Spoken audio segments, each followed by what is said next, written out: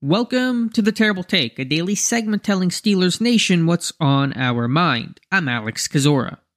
Steelers' first-round pick, offensive tackle Broderick Jones has made his long-awaited NFL debut, and Pittsburgh worked him heavily in their Friday preseason opener, logging 49 snaps. No other Steeler on offense had more than 37. While it was not a perfect performance, Jones admitting as such, it was a strong day overall. In review of the All-22 tape, although he was flagged late for holding, he did not seem to wear down at the end. Jones was smooth in his pass sets, defending speed rushers well, and aptly picked up stunts without much of an issue.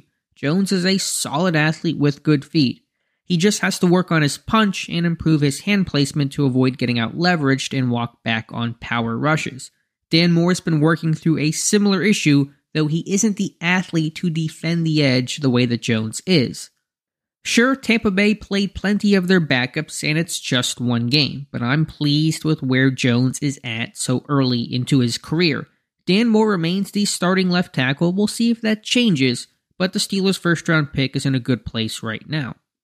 Be sure to follow us at SteelersDepot.com and check out episodes of The Terrible Take every day at 5 p.m. Eastern Time. And check out the Terrible Podcast with myself and Dave Bryan every Monday, Wednesday, and Friday.